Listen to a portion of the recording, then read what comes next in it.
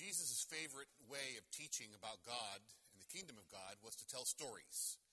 These stories are called parables, and they were made up to illustrate a particular point. So we're going to read one today, kind of an unusual one, from Matthew chapter 20, in which he talks about the kingdom of God. For the kingdom of heaven is like a householder who went out early in the morning to hire laborers for his vineyard. After agreeing with the laborers for a denarius a day, he sent them into his vineyard. And going out about the third hour, that's 9 o'clock, he saw others standing idle in the marketplace. And he said to them, "You go into the vineyard too, and whatever is right I will give you." So they went. Going out again about the 6th hour and the 9th hour, he did the same. And about the 11th hour, that's 5 p.m., he went out and found others standing, and he said to them, "Why do you stand here idle all day?" They said to him, "Because no one has hired us." He said to them, "You go into the vineyard too." And when evening came, the owner of the vineyard said to his steward, "Call the laborers and pay them their wages, beginning with the last up to the first." When those hired about the 11th hour came, each of them received a denarius. Now when the first came, they thought they would receive more, but each of them also received a denarius. And on receiving it, they grumbled at the householder, saying, "These last worked only 1 hour, and you've made them equal to us, who've borne the burden of the day and the scorching heat." But he replied to one of them, "Friend, I am doing you no wrong. Did you not agree with me for a denarius? Take what belongs to you and go. I choose to give to this last as I give to you. Am I not allowed to do what I choose with what belongs to me? Or do you begrudge my generosity? So the last will be first, and the first last." May the Lord bless to our hearts and our minds this reading from his word. It's kind of an odd story, isn't it? It's a little unusual. Let's see if we can understand it from the vineyard owner, the winemaker's perspective. It's a Sunday evening in October. September's been a great month. Weather's been good. Grape sugars are high. A man named Ernest owns a nice plot of land between St. Helena and Calistoga. Last year, his Cabernet Sauvignon got 99 points from the Wine Spectator magazine. So he can sell it for $125 a bottle. But he hears a report. Ernest hears a forecast on the evening news that predicts a weather front coming in by Wednesday. There's going to be rain for the next 3 weeks. He panics and calls his brother Giulio, and they decide to bring in the harvest as quickly as possible. He goes the next morning to the union hiring hall, and he contracts for as many day laborers as he can find. Unfortunately, every other grower in Napa Valley has heard the same weather report. So he has to pay top dollar, $100 a day for grape pickers. He loads the workers into an old school bus, gets them out into the field as quickly as he can. But just around 9 o'clock, he hears another weather report saying that the rains are going to begin on Tuesday rather than Wednesday. So now he knows he is in big trouble. He's got to get all those grapes in today. Because if it starts raining, the mildew and the rot will set in and his crop will fail. It'll be terrible. So he goes out at 9 o'clock. He hires some more workers. He goes at 12. He hires some more workers. He goes back out at 3 o'clock. He hires some more workers. And yet, he realizes that there's still grapes out there. And so he goes out at 5 o'clock. But by this time, the union hall is closed. And the only people that he can find are in the local bar. So he goes to the bar. These guys have been drinking all day. They've been passed over. So he orders coffee to go for everyone, loads them into the bus, and heads out to the fields with 1 hour left. They're all working as hard as they can. And finally, by the time darkness comes, it's evident they've done it. They've completed the harvest. The grapes are all in the truck, heading off to the stemmer crusher machine. He saved the day. He's so happy. He's so thrilled that he decides to have some fun. So he tells the foreman, put $100 into everybody's pay envelope. All the workers, the 1-hour guys, the half-day guys, the full-day guys, everybody gets $100. Well, the first to be paid is old Henry, the guy that came in at 5, still smelling of his friend Jack Daniels. And he opens the envelope, and he knows there's been a mistake because he only worked an hour and there's $100. But he doesn't say anything. He just keeps going, keeps walking. Then the other people come. They get $100. The guys that worked all day, they're starting to do the math in their head. They're thinking, he got $100 for 1 hour. I worked 12 hours, so I'm going to get $1,200. Well, Ernest is crazy, but he's not stupid. In each of these envelopes, there's $100. Well, to the guys that worked an hour, this was great. But to those guys that worked all day and got the same, they were livid. They go to the owner, they go to Ernest, and they say, this is totally unfair. We worked all day in the hot sun and got $100, and these guys that came in and worked only for 1 hour, they got $100 too? Where is the fairness in that? It's no way to run a business, is it? What an interesting parable. Jesus is making the point that outrageous generosity, whether earnest or God's, isn't really fair. In fact, you have to choose in life in whether you want to believe in fairness or in grace. Because God's grace is not fair. If you want fairness, that's fine, but understand that you have to choose between grace and fairness. A free gift doesn't fit into the strict world of bookkeeping. It's always sort of a wild, crazy, unpredictable freedom to grace. It just happens. If you could predict grace, if you could count on it, it wouldn't be grace after all, would it?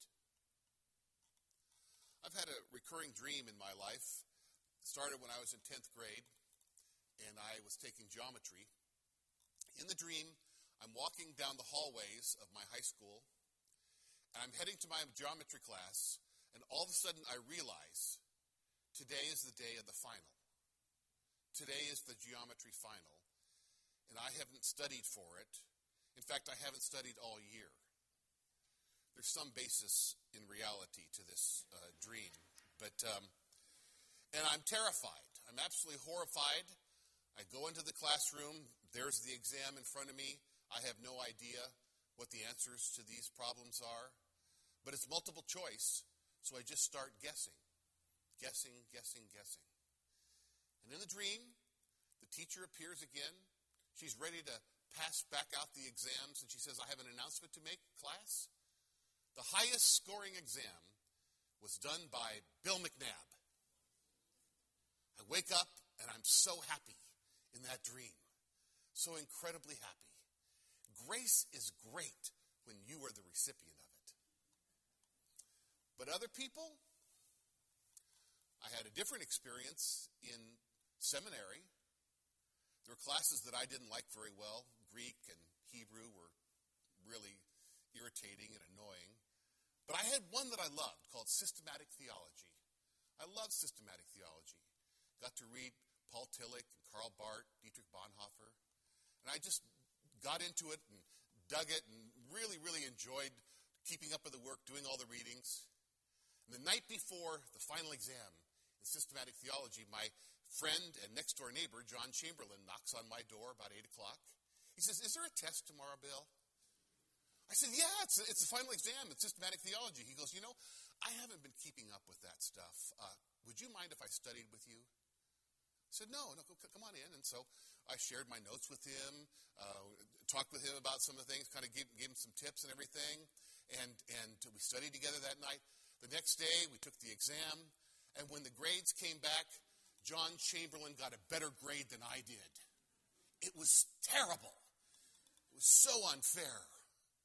And to this day, 30 years later, when I see him, he asks if I need a little tutoring in systematic theology.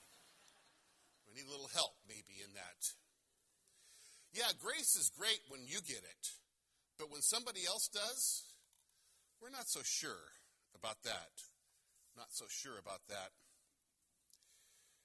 I heard the story of a mafia guy named Terry Teague.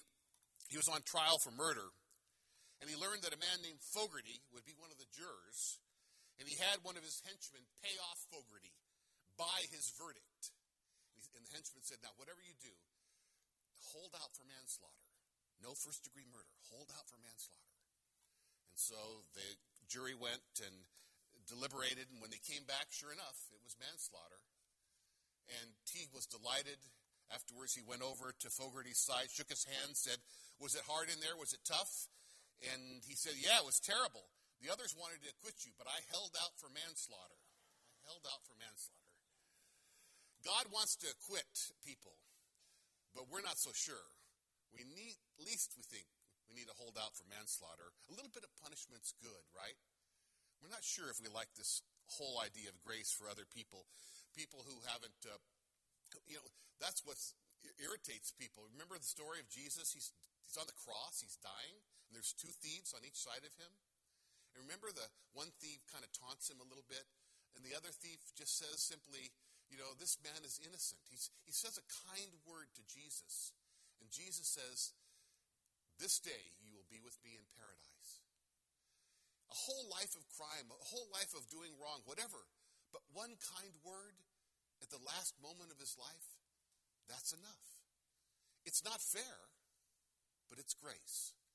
And Jesus told us this story to understand that that's how God operates. We don't like it because we tend to be envious of people who get undeserved grace. Envy is actually one of the worst sins that there is because, it's not fun. Sins are supposed to be fun, but envy is not even fun. It feels horrible to be envious, but it's very seductive and it can do lousy things to your soul. There's a fable that Satan's agents were trying to seduce a holy man into sin. He lived by himself as a hermit in North Africa. Satan's agents were having a horrible time trying to get this guy to sin.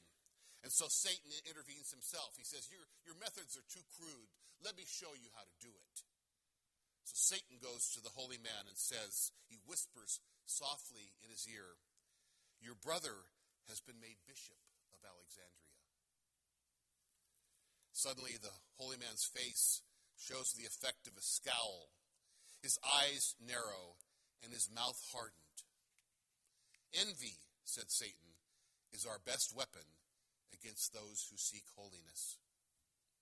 Yes, when we see God being outrageously generous with other people, it can provoke our envy. It can do that because we like to live in a world of fairness. We live in a world of comparisons, don't we?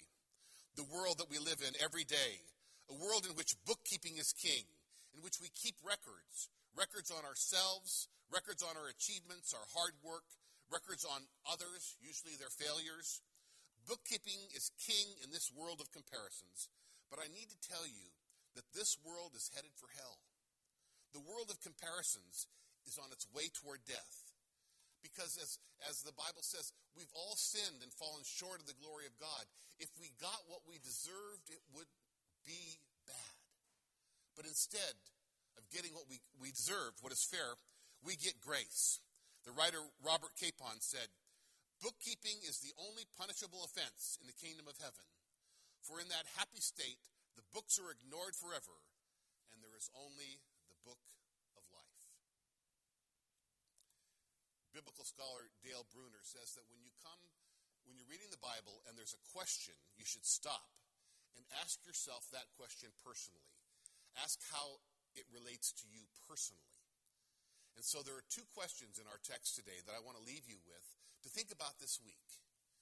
Here are the questions that are in this text. Am I not allowed to do what I choose with what belongs to me? That's the question of sovereignty, God's sovereignty. Can't God do what he wants? Isn't he God? If he wants to give grace, can't he do that? The second question, or are you envious because I am generous? Are you envious because I am generous? When we see other people receiving things that they don't deserve, does it create envy in us because of God's generosity or not? We have to remind ourselves that the church is an unusual organization. We're not here because of any achievements of our own. We're not here because we're good people banded together to do good things. The Bible is very clear that the church is a collection of forgiven sinners, people who are here not because of their own efforts, but because of the grace of God, because of the love and the forgiveness of God to us. That's what brings us together in this place.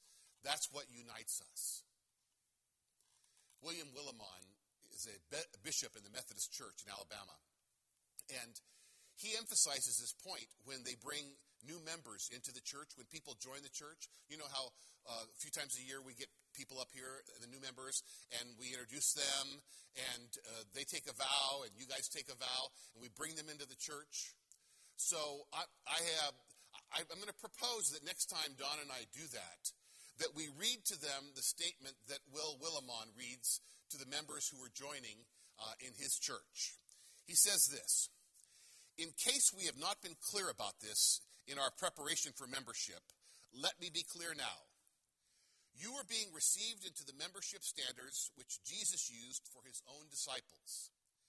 Be clear that in this church there are liars, adulterers, thieves, gossips, misers, and people looking for status. If you don't want to be among these people, don't join this church. The Bible is clear. Jesus came only to seek those who are lost and those who miss the mark in life, which is a polite way of saying sinners. That's who this church is for. Those are the ones for whom Jesus gave his life. Welcome to the church." We are here today, joined together under the banner of God's great love and grace for us.